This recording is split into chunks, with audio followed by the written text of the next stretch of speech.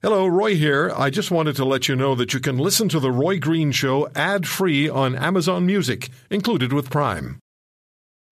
Families have a lot going on. Let Ollie help manage the mental load with new cognitive help supplements for everyone 4 and up, like delicious Lolly Focus Pops or Lolly Mellow Pops for kids. And for parents, try 3 new Brainy Chews to help you focus, chill out, or get energized. Find these cognitive health buddies for the whole fam at ollie.com. That's OLLY.com. These statements have not been evaluated by the Food and Drug Administration. This product is not intended to diagnose, treat, cure, or prevent any disease.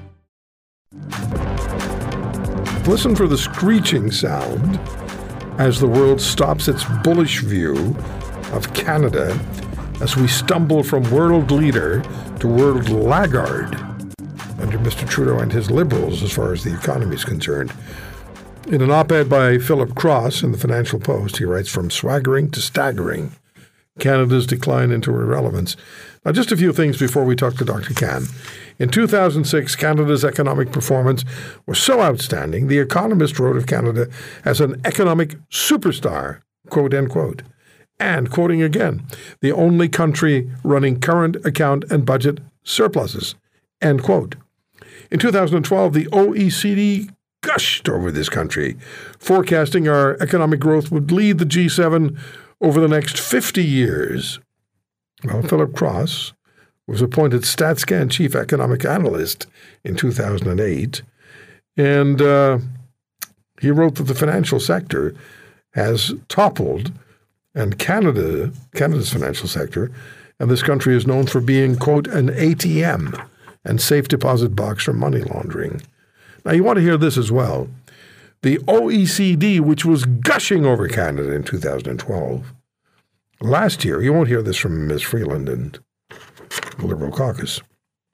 The OECD last year downgraded Canada's prospects for economic growth through 2060 to dead last out of 38 countries. Hey, we're number 38. We were number 1. Now we're number 38, or will be, really. It's very concerning. And guess what's most damaging to Canada's economy? According to the OECD, quote, "The obstacles governments have deployed to hamper our energy industry," end quote. In 2022, Justin Trudeau claimed there is no business case to support LNG exports to Europe when the Chancellor of Germany came here, desperately wanting LNG from this country. So what happened? American firms, trust the Americans, they signed no fewer than 57 supply agreements with Europe for 73 million metric tons of LNG annually, according to the Wall Street Journal. That's all I have to say. Let me turn it over to my good friend, Professor Eric Kam, Professor of Macroeconomics at Toronto Metropolitan University. Dr. Kam, we're number 38. Hi, Roy. Hi. Yeah, number 38 with a bullet. The problem is the bullet is facing the wrong direction. Yeah, it's a rough time. It seems that whenever I come on your show, there's always something new to cultivate, and our country seems to be a race to the bottom. And you brought up a really good point to start up today, which is, to old people like me, young people like you, 2008, 2009 is yesterday. And yesterday, we really were a thriving G7 nation. And to dig a little bit into that article, I thought it was interesting that the author wrote 3 things were really driving us. And he was exactly right. We had a AAA credit rating, which was well-deserved, a very stable macroeconomic economy, and we had resource riches. All 3 of those things were true. And if you add them up, not only was it a positive outlook, but at the time, the dollar was at par with the United States.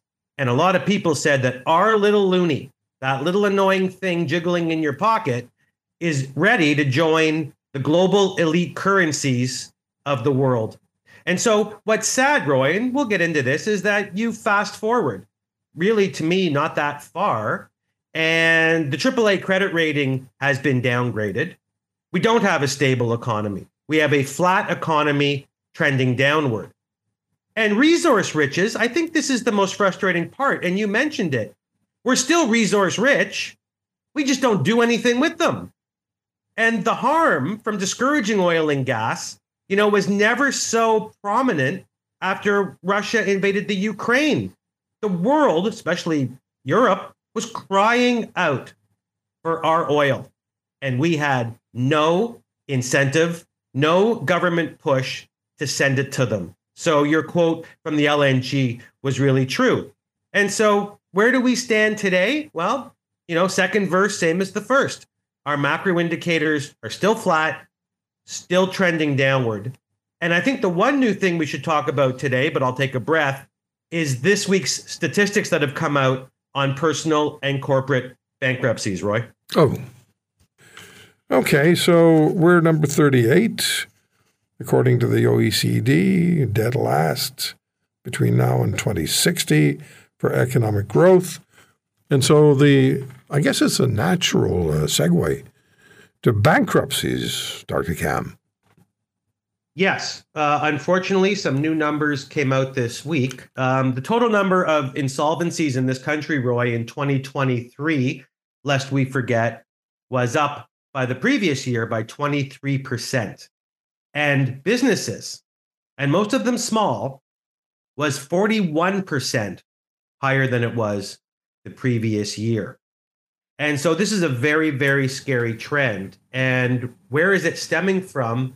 Well, I knocked on a few doors, and I think a lot of it, we're right back to that old CERB discussion that you and I have had far too many times, that last month, if people don't know, small businesses faced a hard deadline to repay any interest-free loans that they had during the pandemic. And of the 900,000 companies that took the government support, Roy, 1/5 have not yet repaid those loans. And that is a staggering number. And the biggest problem, of course, is that those loans were taken out at minuscule percentages. And now, if they haven't paid that money back, then the debt that they incur on those loans has gone up from about 1% to about 5%. So not only are we stuck in a time where businesses are being hurt on the demand side and on the supply side, as we've said on the show before, right? Demand is not where it was before the pandemic. Input costs are much higher than they were. But now the debt that they've had to incur has gone up 10 times, not a factor of 10, but 10 times by the Bank of Canada by raising the prime from 0.25 to 5. And so the question now is not, will there be more bankruptcies in 2024 than there was in 2023? The question, Roy, is only how many and what is it going to do to our economy? Spoiler alert, nothing good, Roy. Yeah.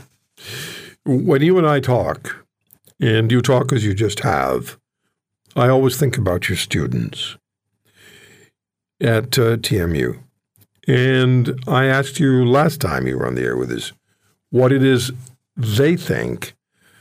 And please repeat what you told us about what's most important to your students, because what should be attainable to them, this country has the clout, if we'd only use it, to be economically sound and strong. Share with us, please, what your students' concerns are.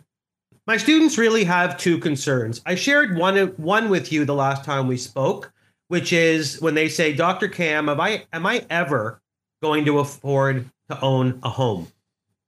And unlike the generations that came before them, the answer now, if you look at probability, the answer is probably not in an urban center. And that leaves students wondering on so many levels, not just on a macro level of where am I going to be, but they also look around the halls of the university and go, and why am I here? Because I thought I was here to invest in human capital so I could buy that house. So it is up to me and my colleagues to, of course, settle down the hysteria and let them know that that investment is still the number one way of getting out of economic issues. Education is still the number one way of getting some solvency in your life. But the number two question that they ask, and I think it's an excellent question, is they want to know why, and I hate to put it like this, but I will, why is the government so stupid?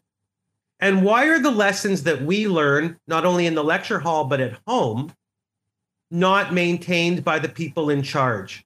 And let me give you a quick example.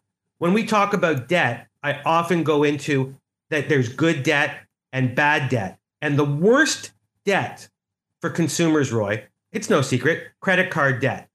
Do you know right now in this country, Canadians owe $12 billion in credit card debt, 16% higher than last year. And so my students say, you've made a good point here, sir. We understand it. Why doesn't the country? And I say that as an open letter to the Prime Minister and his team. Why doesn't the government understand it, Roy? Yeah, when we look at consumer debt, the non-mortgage debt, consumer debt, it's massive, absolutely massive. And how people are going to get out of that is actually, for me, impossible to calculate. Well, I've spoken on the air many times with our callers who've been kind enough to actually share their personal difficulties, Dr. Cam, and it's so sad to hear because these are people who care, who want to succeed, want their kids to succeed, want to get out and do things positively, and they just feel they're blocked at every corner. They are blocked at every corner right now, and it's a vicious cycle. And it goes back to our first topic, from debt to bankruptcy to debt to bankruptcy, and the vicious circle has to end. But as I've said before, and I hate to leave on a negative note, this government doesn't seem to have the propensity to want to establish anything firm other than a net zero green initiative. And it breaks my heart. I say it all the time as a professor, a father, and a Canadian. We could be doing so much more, but there's no initiative on the part of our leaders, and we have to sit back and take it, Roy. If you want to hear more, subscribe to The Roy Green Show on Apple Podcasts, Google Podcasts, Spotify, Stitcher, or wherever you find your favorites. And if you like what you hear, leave us a review and tell a friend. I'm Roy Green. Have a great weekend.